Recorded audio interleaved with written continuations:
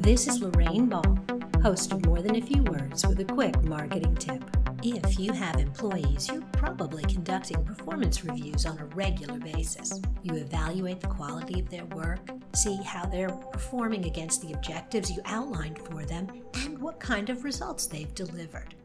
You do this for your employees, but do you hold your website to the same standard? Are you conducting web performance reviews on a regular basis to determine if your website is delivering results? You should. As the epicenter of your marketing, it's feeding social media and email campaigns, answering customer questions, and capturing leads.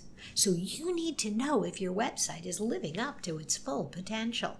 To conduct a review, start with your analytics. Take a look at how many visitors are coming to your website. How are they finding it? And what are they doing when they arrive?